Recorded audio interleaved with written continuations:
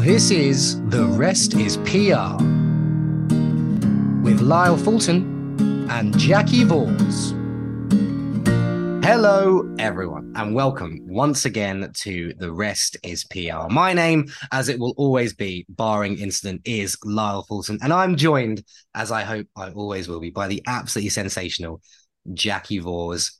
Listeners, we're back. We don't want to ruin the magic of things, right? Okay, but it turns out that if you've been listening, as we hope you have been avidly over the last few weeks, the last 2 or 3 episodes that you've been listening to, I am going to spoil the magic here a bit, Jackie, were recorded some time ago. So it's really, really good that we are actually back. We are back. It's September and we're back again recording the podcast. Those episodes were recorded some time ago because Jackie, the last time we recorded, you were Jackie Vors. I still am. Single lady. Now we're recording the podcast. You are still Jackie Vors, but I'm speaking to a married woman. Jackie, congratulations. How are you? How are you feeling? It's fine. Thursday afternoon, because we've had to change the timings. But how are you doing? How are you getting on? Yes, all right. All right. I'm shattered. I realized I was running on adrenaline. So for anybody who's listening who is planning a wedding, I didn't realize quite how much you run on adrenaline in the weeks running up to said event. And even on the honeymoon, you're kind of still adrenaline high because you're kind of like it's all part of the event, really. And then Absolutely. when I got back, I've sort of crashed down a bit, which is really frustrating for me because, as you know, and we've been speaking about before we got recording, I really just want to get my gnashes into everything that's going on, and I am doing, and I have done while I was on holiday, and I shouldn't have done, but anyway, that is what it is. But I'm happy, very, very happy to be home, happy to be back on the pod again, and happy to be talking about all these things that have been happening since I've been away. Well, lots has been happening, but first things first, it's absolutely brilliant to have you back. You've also, I mean, you've been away on honeymoon, haven't you? And you kind of more or less, I can't remember, you did mention to me when I was at the wedding. I was fortunate enough to be at the big day. It was an absolutely fantastic day. My wife and I were there and we had a brilliant time. But you've kind of brought, wherever you went, you brought the weather back because also we record avid watchers, I was about to say avid listeners, but we've made that mistake before. Avid watchers of our YouTube channel will see that I'm kind of shiny here because it is like 30 plus degrees. It is absolutely sweltering here in the UK. But yeah, Here than it was in Mauritius. there you go, Mauritius. There you go. That's you did tell me. You did tell me it's hotter than it was in Mauritius, but there you go, brilliant. I mean, fantastic to have you back. Lots has happened over the last couple of weeks that you've been away, 2, 3 weeks. One particular area of the world, and one particular industry in particular, lots of things have happened. And I've actually had, not for the first time, but certainly over the last week, I've certainly had a lot of people message me and sort of talk to me about the fact that we need to do a podcast. We absolutely have to do a podcast on what the bloomin' hell is happening with football. Cool. That's one of the best things about being Mauritius. I don't want to do a review of Mauritius or the hotel I was at on this podcast, but one of the best things that might be an indication was that you could watch 3 o'clock football in Mauritius. So Brilliant. that was just crazy good. And I saw the Women's World Cup and I got to watch all the matches. It was just brilliant. I really should have been in the sea or on the beach, but I was actually in the room watching the footy.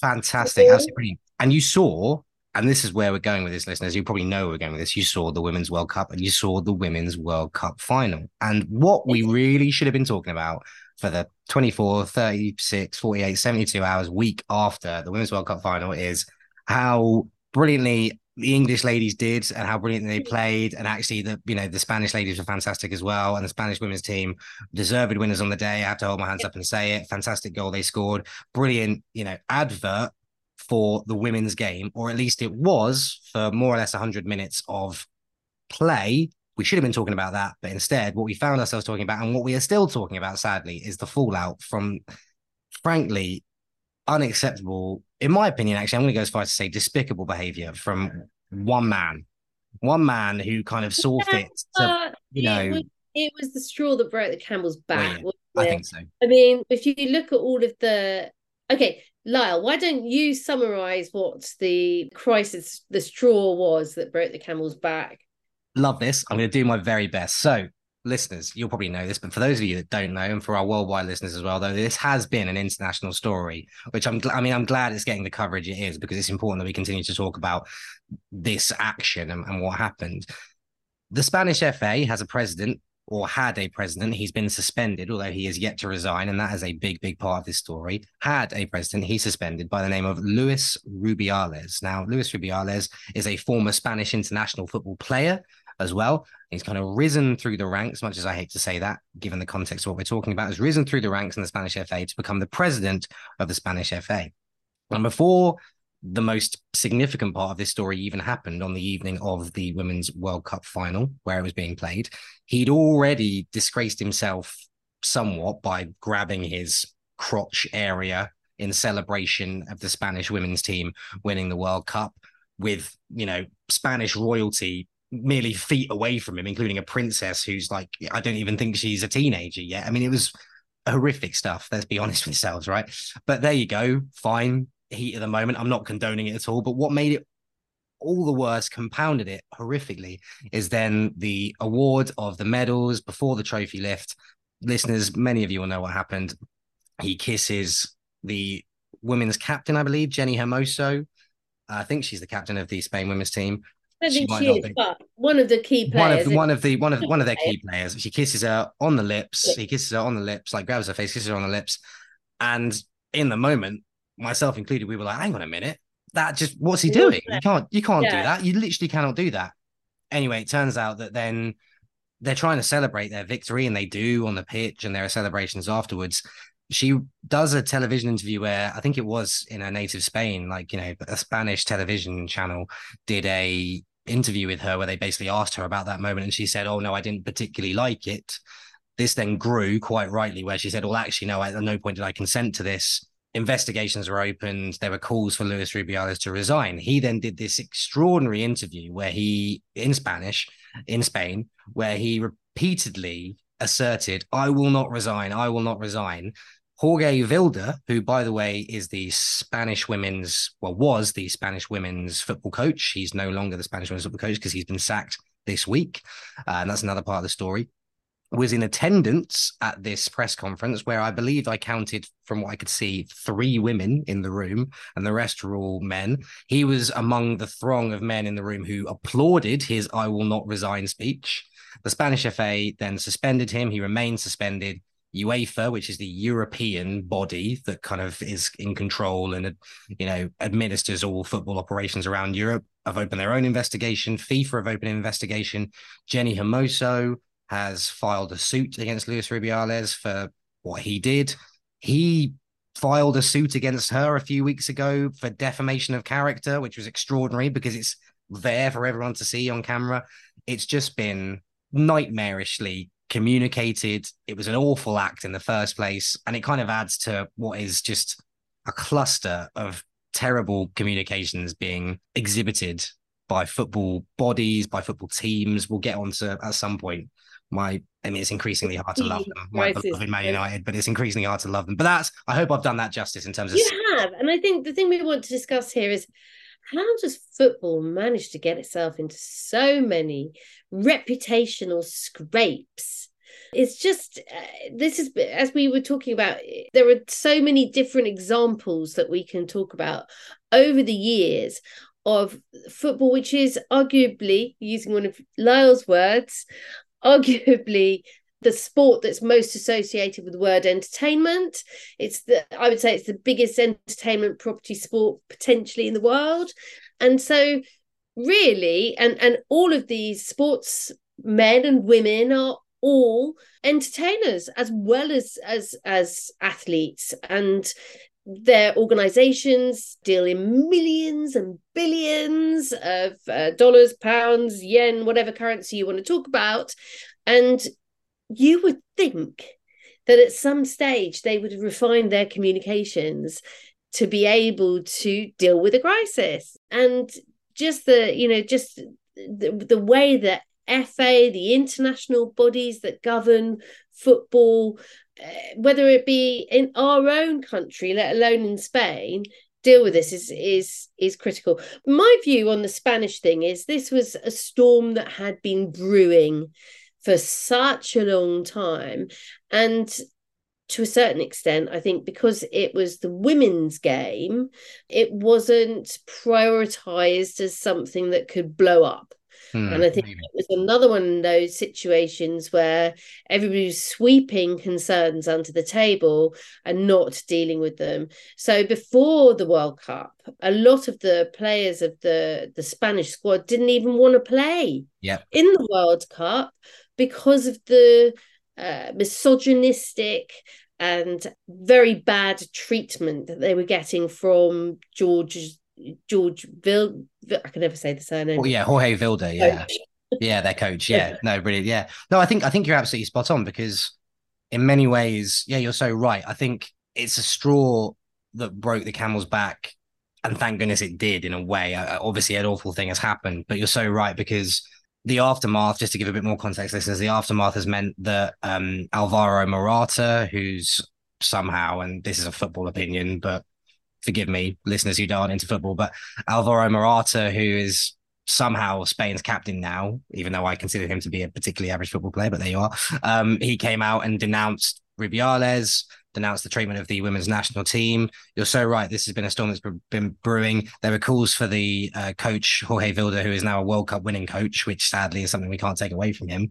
There were calls 2 years ago for him to be sacked after the Spanish national team got knocked out of the quarterfinals of the women's Euros because they didn't particularly like his training style, his coaching style, what they were doing in training, the exercises they were doing. He was kind of refusing to kind of bow to the pressure of the women's national team. Now that in essence was a football problem, right? There was misogyny attached to some of the coaching. There is still misogyny attached to how the women's game is viewed, sadly, because even though it's growing exponentially and, the quality on show at the World Cup in particular was amazing, there's still misogyny thrown at the women's game. But that was very much a football problem that the Spanish FA kind of buried their heads in the sand over. It's like, it's going to cost too much money to sack him. He's clearly putting something together. They're a good team. We'll leave it. As a But they result, won.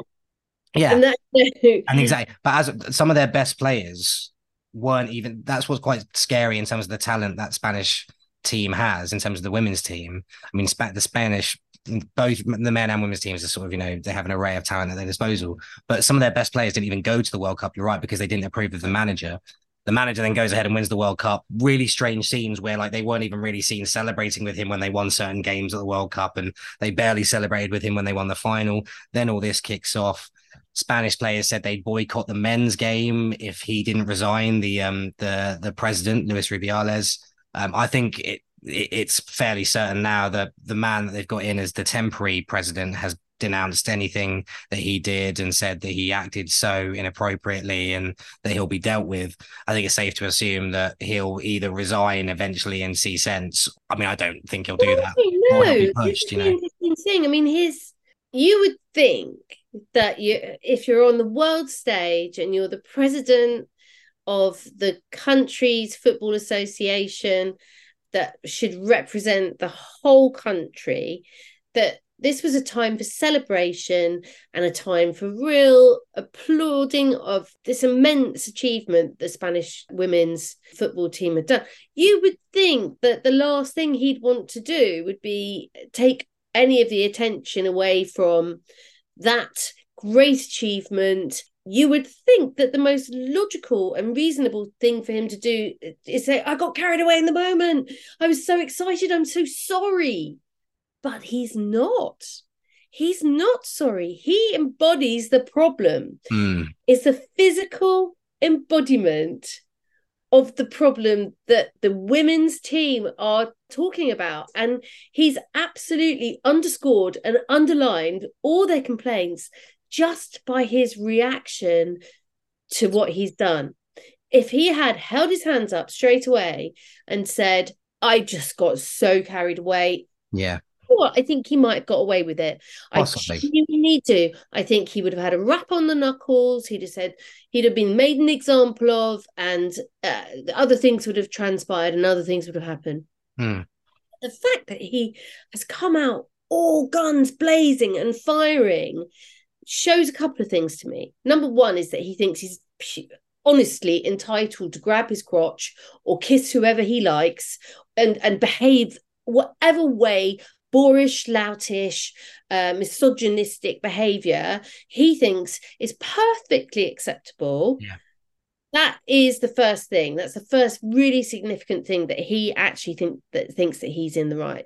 The second thing is his own mother's gone on hunger Oh, strike. well, this is just the And most she thinks her extraordinary thing. son's being bullied and there's a Oh, witch. And that just shows you how he's been brought up. you Anyway, just, oh, so that in itself is just ridiculous. But in a way, it's actually a good thing because it's brought all these issues up. It's helped the women's football team have their very just and righteous complaints heard. And it's facilitated, unfortunately, through a horrible event, a series of events, it's facilitated change, which is a good thing. exactly right. Yeah. But here's my thing. It's actually a really interesting case because you're looking at a crisis around a personality and how you should be coaching and training your people in charge of these huge operations, how they should be coached and trained. We had a wonderful impact guru coming in and doing a podcast with us. Yeah. That's the Stanhope. Yeah. Esther Yeah. Stanhope, she coaches people on how to make an impact and how to really move themselves in within their organizations. But there are people that, like you and me, that can go into organizations and coach them on actually how you behave with the press, how you represent your organization. And so for me, it's very clear that not only with Rubiales and everybody else, nobody's actually told him how he's supposed to behave because he thinks that he's entirely in the right. It's Um, extraordinary, isn't it? It's really extraordinary. And yeah, and what you're dealing with here as well, which I think you've touched on brilliantly there, is egos. In football, egos, there was a saying, and it's thankfully kind of dying out a little bit, but not as quickly as myself in particular hope. There's a saying, oh, you got to have a bit of something about you when you step on a football pitch, or like when you're a manager. And like, I've always said, and I've discussed this with friends of mine quite recently, in fact, that particularly recently it doesn't even really cut it actually because it's happened for years and years. I always remember, again, I'm making it about Manchester United.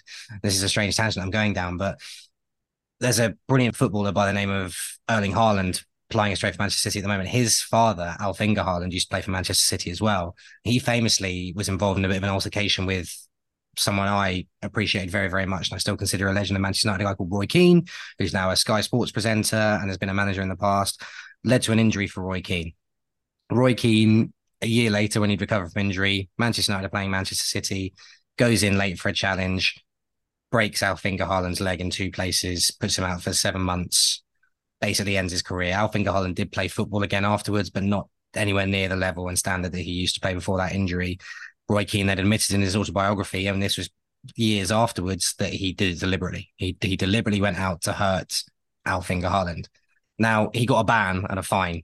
If that had been in the road outside the stadium and it had not been Roy Keane and he'd broken someone's leg in two places, he'd go to prison for assault.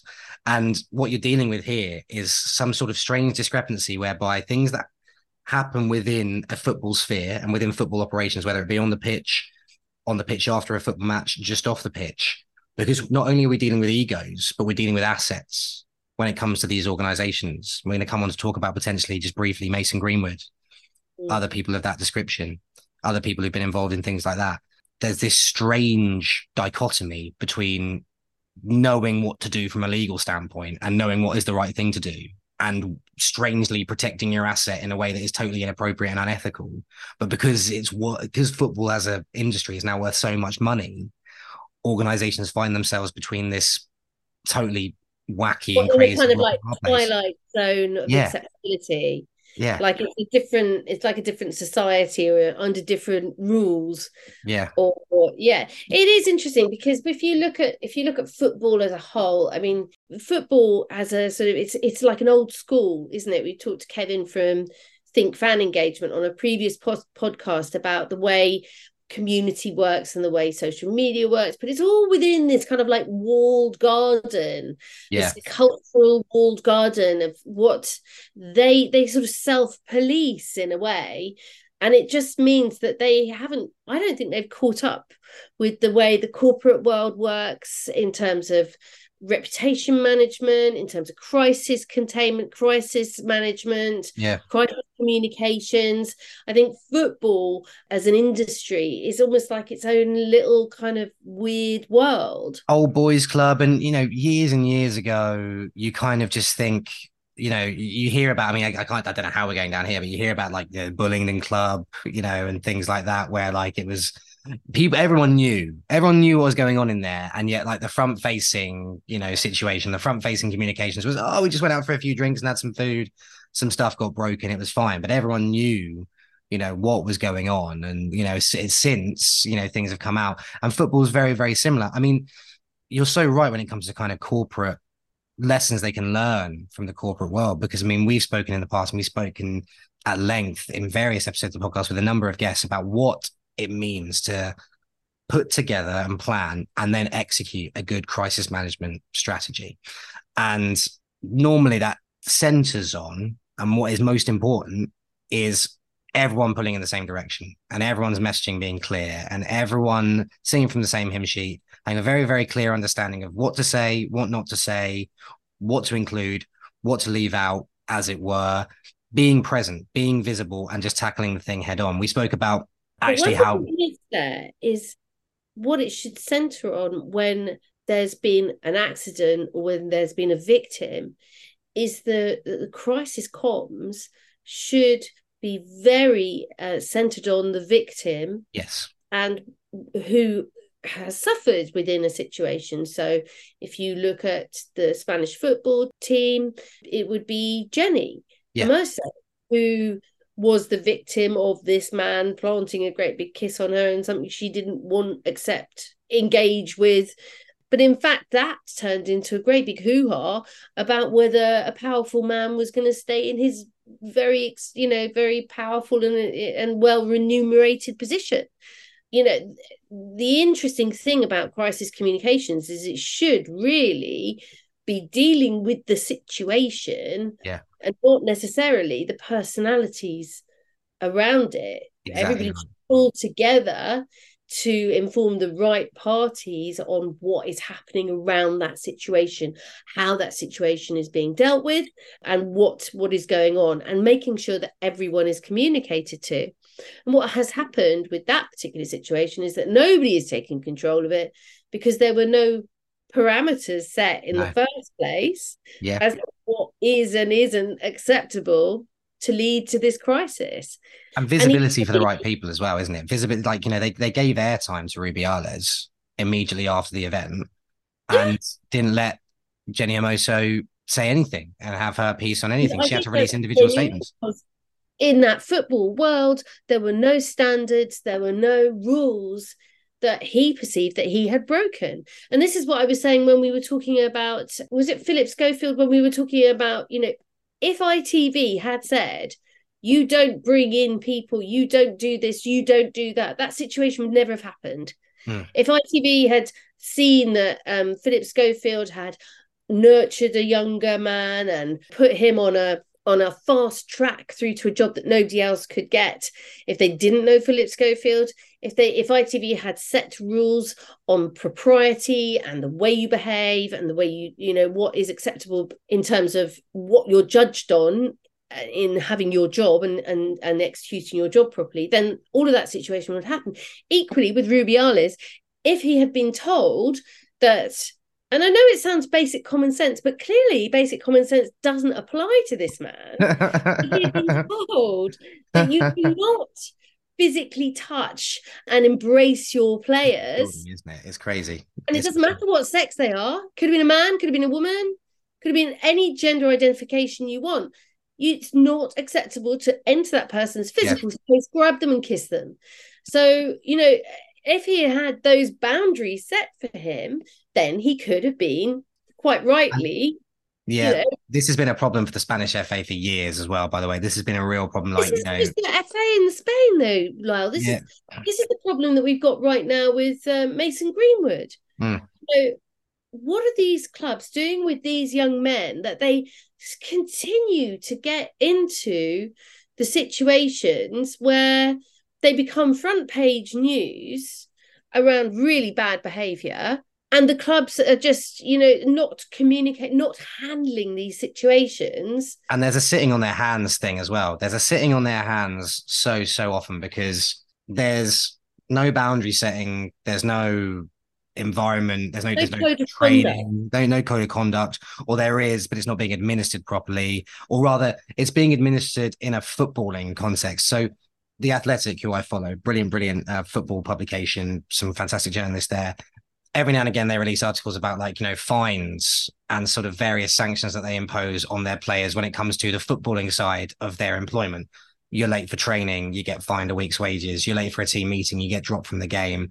Marcus Rashford, who, very, very stand-up guy, done amazing things inside and outside of football, was dropped for the first half of a game for Manchester United last season because he was late to a team meeting by 2 minutes, because that's Sorry, how they impose sanctions. You there, right? Yeah. We were talking a little bit about Mason Greenwood. This is the root of the problem. They're all very good about fining people. Yeah, this is it. That's what I was about to say. Sure that they're accountable to training well, or doing all these, routine, regular things that we all do as part of our jobs.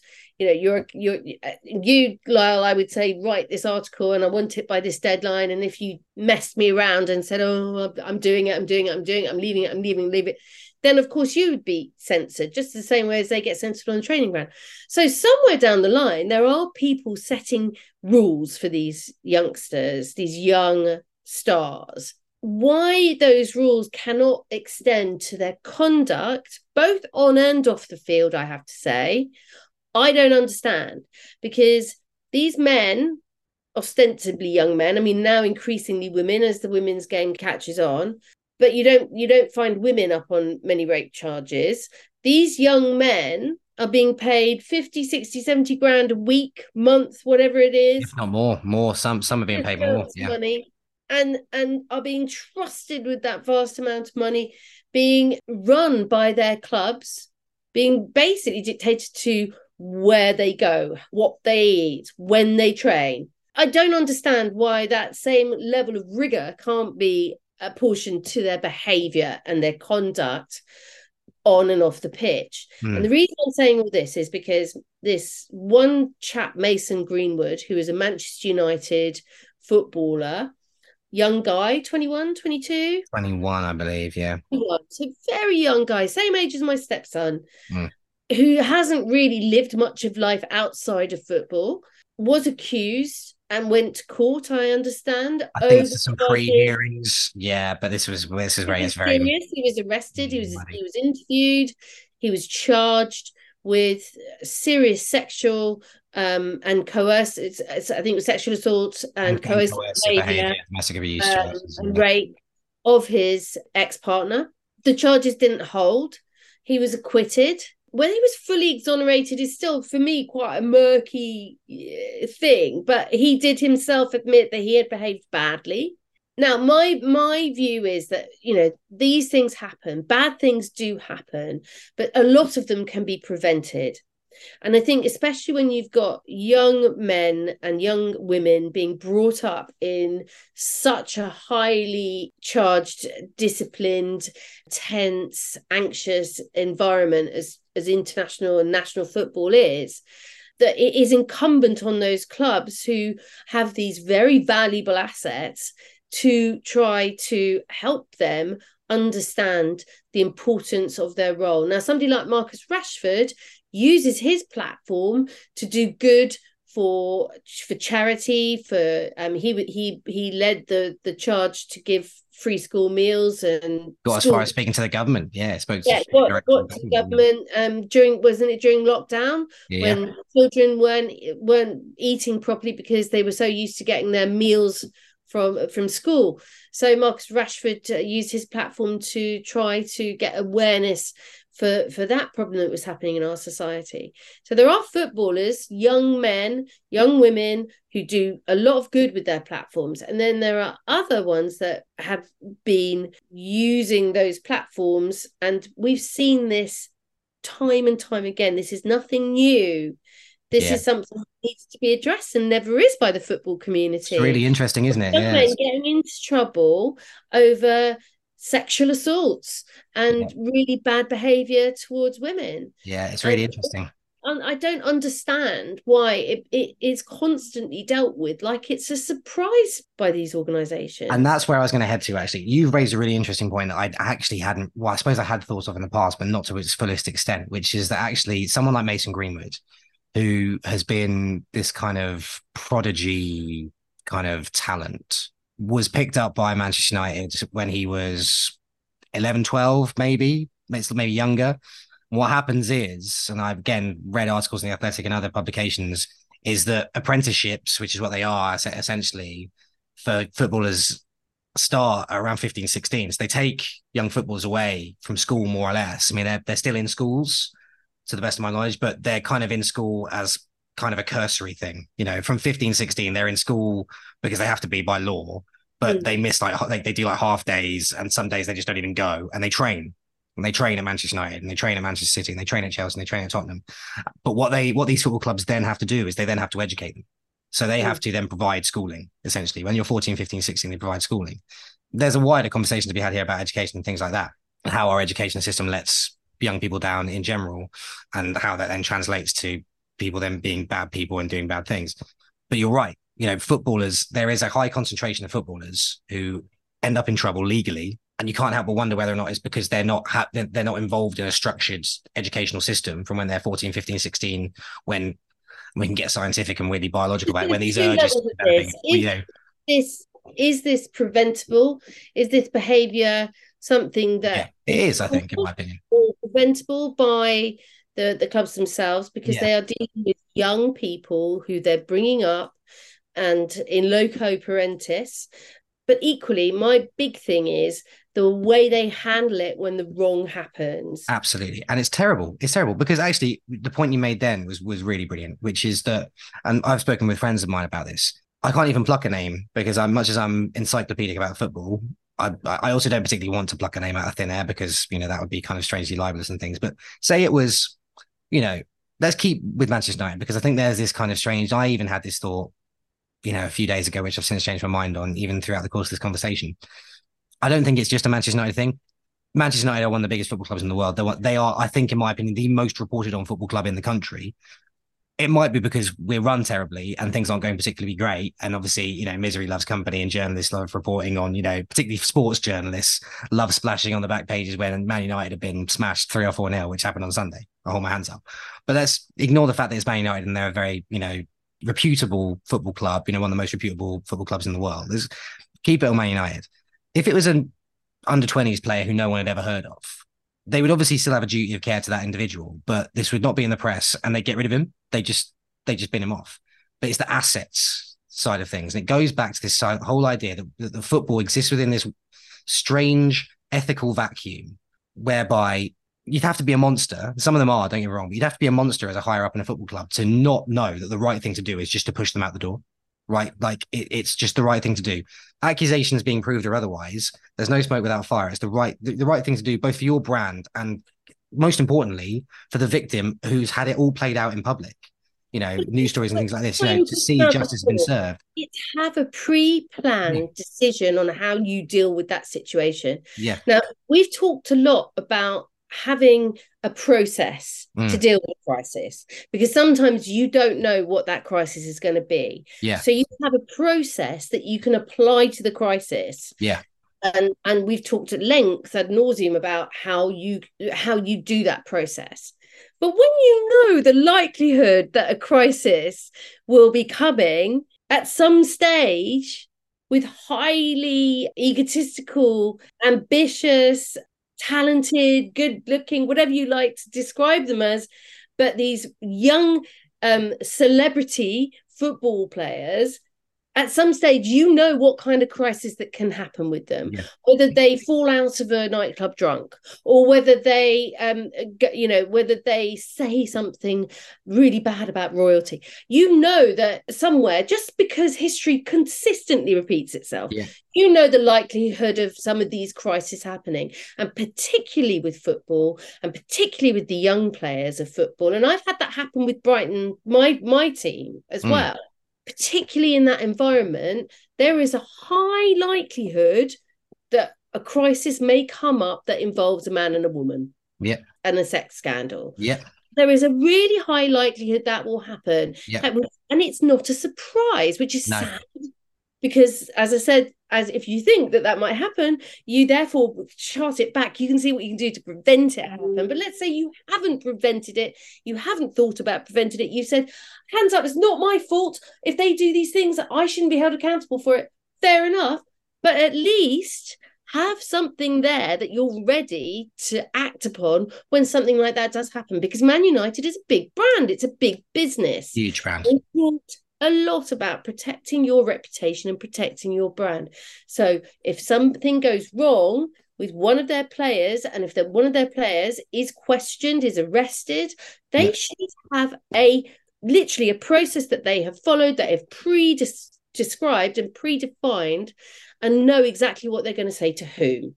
Exactly right. And Manchester United patently have tried to sweep this under the carpet. Yeah. He's been accused of it, but that's not our problem. He hasn't been found guilty. Let's deal with it if he gets found guilty of it, because he's our asset and we really want him to play for us. He's really valuable to us on the field. So if he gets found not guilty, great. We're going to carry on and play him. And that was very much what seems to be the attitude. That's the only conclusion that you can really derive from their lack of communication. Lack of clarity. Let's make one thing clear as well, for context, for listeners and viewers who don't follow football as religiously as myself and Jackie do, and also international listeners who aren't aware of this story. We've kind of given context in terms of what the allegations were, but let's give some wider context here. This was well over a year ago that Mason Greenwood was suspended. The club, Manchester United, alongside a statement from Mason Greenwood, their decision that Mason Greenwood will not play for Manchester United again was communicated just under 2 weeks ago, in August, right? I think it was only after a British media personality, Rachel Riley, got up on her soapbox and said, I'm never going to support Man United again if they let him play. And let's give fuller context. We're going to bring this one to an end because it's absolutely brilliant. We might have to do a bit of a follow-up, but let's give some wider context as well. The Athletic, and I've mentioned them quite a lot, and I'm glad I have, because I think they're fantastic. David Ornstein, Adam Crafton, some fantastic journalists there. An article was released where basically they had an inside scoop, clearly from contacts they have within the football club, within Manchester United. It had been communicated to them that they were readying a message internally, an internal communique, which was that they were going to reintegrate Mason Greenwood into the playing squad at Manchester United. In light of... I told that publication that... Yeah, they basically mentioned that there was an allegation that he was going to be reintegrated. It was going to be something whereby it was going to be communicated to the staff, many of whom were then considering their positions at the football club, many of whom were considering whether or not to stay on, whether or not to resign, whether or not to leave their positions. That was a week before the official club statement. Manchester United then came out and said, no, we haven't made any decisions yet, but we're in the process of conducting our own internal investigation. Fans galore then went, well, this communication, this messaging, we're not being spoken to like adults. We're not being spoken to like fans should be spoken to, because this internal investigation has been going on for about a year. Again, full context. Manchester United said that they were going to await the outcome of a police investigation. The police investigation was then closed. So I tell a lie, not about a year. The police investigation was then closed, I believe, 6 months ago, more or less. Certainly it's been this year that the police investigation has been closed. And they said, look, in light of the victim not coming forward to appear in court, I think, and also in light of evidence not being substantial enough, we don't think this could be taken to court. So in answer to your question, no, he hasn't been exonerated, but there was no case to answer. He couldn't go to court because they just weren't willing to try him based on the evidence and various other factors. Manchester United said, in light of the police finishing their investigation, we're going to conduct our own investigation. That investigation has been going on for months and months and months.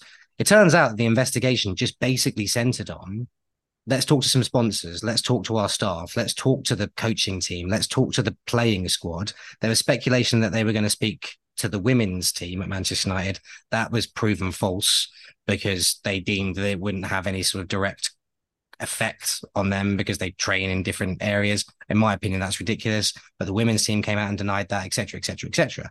That was all the investigation centered on. That was all it was. You know, if it's taken them, and lots of people, you know, work for Manchester United, but if it's taken them the equivalent of half a year to do that, then I don't know what they were doing and dragging their heels. Loads of fans came out, both famous and otherwise, like you mentioned, Rachel Riley, and said, well, I'm not going to support Manchester United, I don't think, if Mason Greenwood is reintegrated. I speculated before we went live that I think actually something was leaked to the Athletic, and it was this sort of strange. You said it was very dangerous. That's as may be, but I do think this is what they did. Some sort of strange PR stunt. Litmus testing through the press. Litmus testing through the Terrible press. thing to do. It then turns out that a week after that statement was released, there was like some sort of strange countdown. Loads of the press had been briefed that there's going to be an official statement at this time. And like clockwork, quite literally at midday, on a day about 10 days ago, Manchester United Football Club released a statement, which was fairly quickly followed by a Mason Greenwood statement saying it's best that we go our separate ways. Obviously it is. Obviously it is. And, you know, you can have your opinions about that, you know, one way or another, fine. And it's what turned what is already a very toxic fan base, in my opinion, more toxic, because there are some who are like, oh, I can't believe this. You know, he's been scapegoated, blah, blah, blah, blah, blah. You know, he should be playing for Manchester United. He's a fantastic football player. He's been found not guilty. And there are loads of fans like myself, including in this, who's like, well, not guilty in this particular realm doesn't mean not guilty. It just means legally not guilty. There's a very, very strong chance, given the evidence that was leveled against him, that, you know, some bad stuff has happened. He himself has admitted that he didn't behave particularly well, but he stands by the fact that he's innocent of what he was accused of. But then it was very muddy. Richard Arnold came out and said, we stand by the police findings, we stand by the judge's decision, but we think it's best that he goes his separate ways. And this is what I want to finish on, the statements. And it was the same with the Spanish FA. We've gone full circle. I don't know what the name of the temporary Spanish FA president is, but he's come in and done some fairly reasonably decent firefighting. But his statement was, we stand with Jenny Hermoso, we stand with the Spanish women's football team, and we stand with the England women's football team, because their achievements have been overshadowed by this event. Manchester United statement: we stand with all victims of domestic abuse. We can't name the victim for legal reasons, but we stand with her. But we also have a duty of care to Mason Greenwood to look after him and to look after his career, because he's an employee of Manchester United. Those two statements, like all statements by football clubs and football organizations, have one very, very particular thing wrong in common. The Spanish statement should have been, we stand with Jenny Hermoso. It's a given that it's overshadowed the Spain women's national team's achievements and the England women's national team's achievements, but that's a given. And if you want to pad out a statement, then pad out a statement by saying we denounce this behavior. But you said earlier in the podcast, your messaging's got to be clear with the victim of absolutely. And I mean, I don't actually mind those statements, to be honest. I think they're all right and they're okay, but they're late. It's so late.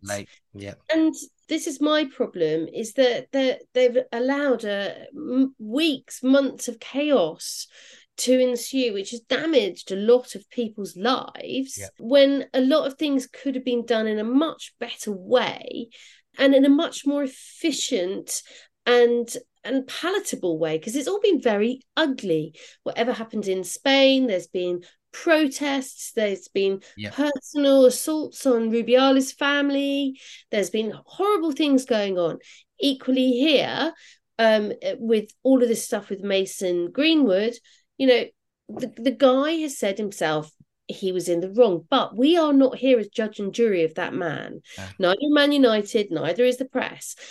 He was subjected to our justice system, and our justice system didn't act on what was alleged against him. So if we're going to be really brutal about this, he was not found guilty of what he was charged with. But the way Man United let it happen and roll out without having certain standards in place, if you bring your club into disrepute by being arrested, by being charged, you won't be playing for us, whether you're guilty or not.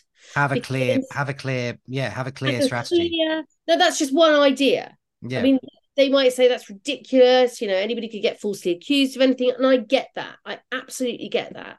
But they need to have at least some level, some bar where they can actually say, no, yeah, you don't fit our criteria of being role models for young people. yeah, And if you're not fitting this criteria, then I'm sorry, that is not, and then they can make their communications.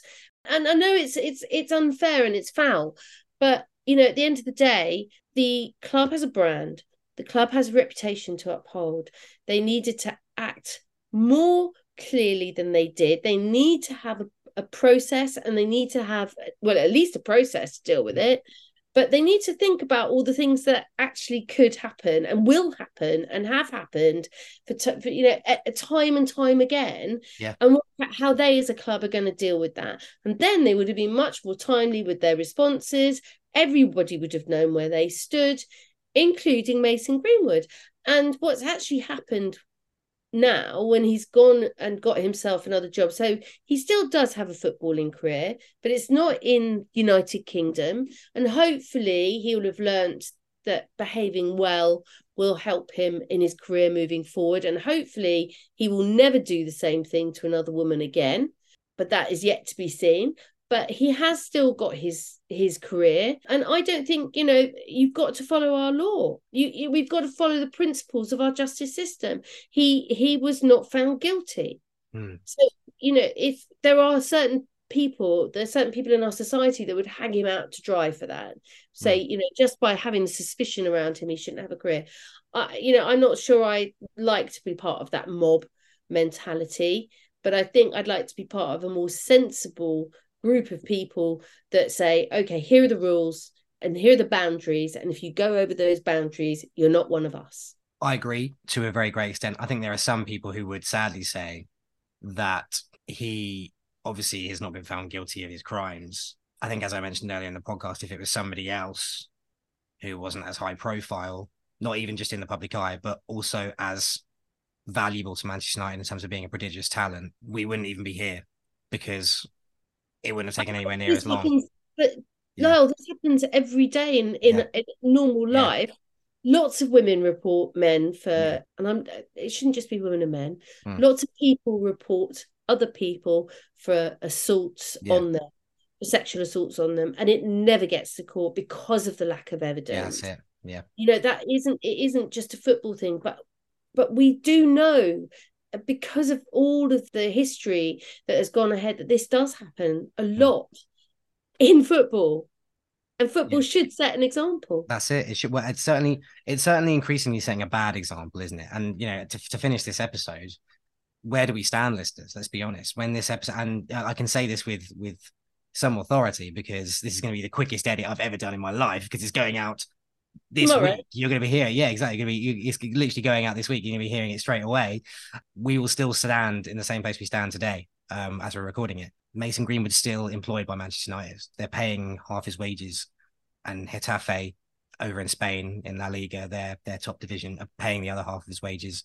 Luis Rubiales is technically still employed by the FA, suspended or otherwise. I imagine he's being paid while he's suspended. I can tell you for sure that Mason Greenwood was being paid fully by Manchester United while he was suspended from football operations at Manchester United. He was being paid an incredible amount of money. He just signed a new deal before all of this came out. They both still have jobs. Should they? Get in touch with us, listeners. Get in touch and let us know. I mean, this has certainly been incredibly divisive, and that is part of a huge problem with football, in my opinion, is this toxicity it creates. Football is a game I love and I absolutely adore, but the advent of social media, and we've discussed how brilliant a tool social media can be. But when I was growing up and watching football and listening to football and following football with my dad, the opinion you got was in the paper or by pundits on the TV. And now everyone can have these extraordinary views one way or another, and it creates this strange echo chamber of some brilliant comment, some brilliant, very kind of well thought out intellectual comment, and then it creates some catastrophically poor stuff. And I suppose actually that's another good place to end, isn't it, is that football clubs, football organizations should set examples and should do what they can and do more to prevent these things happening. But Also, get up to speed with social media, right? You know, you're huge brands, you're some of the biggest brands in the world. Get up to speed on social media and how big these echo chambers can be, and actually sort your communications out, right? Not just with your own employees, but with the fans as well. I've been following this for 18 months because I'm a Manchester United fan. And it was 2 weeks ago I found out what the decision was.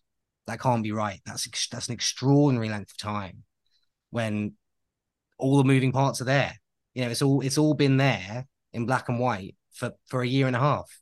You know, police Yeah, reports, the accusations, the alleged victim, Mason Greenwood himself.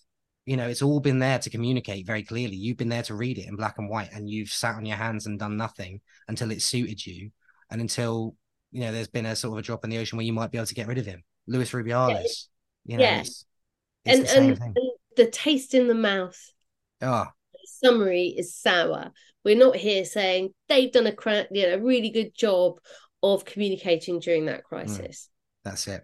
Kevin, if you want to come back on and talk all things Mason Green and Luis Rubiales, we'd love to have you back on. Luis Rubiales, I don't think I'd like to have you on. Nah, in fact, ignore that. And Mason as well. You're over in Spain. But listeners, thank you so much once again for joining us for the latest episode of The Rest is PR. It's so good to be back. Few T's and C's. It's good to be rattling these off as well. If you would like to get in touch with us, you can do so by emailing us info@therestispr.com. And you can also head over to therestispr.com for all things the podcast. You can also email us info@demozo.com and head over to demozo.com for all things Demozo. Jackie's back from honeymoon.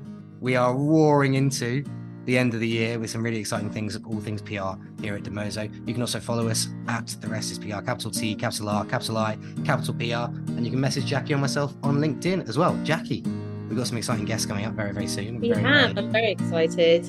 Brilliant. Same time next week, we're back. Brilliant stuff. Love to hear it. Love to see it. Thank you so much once again, listeners, for joining us. For the time being, though, from Jackie and myself, have a lovely rest of your week. It's bye for now.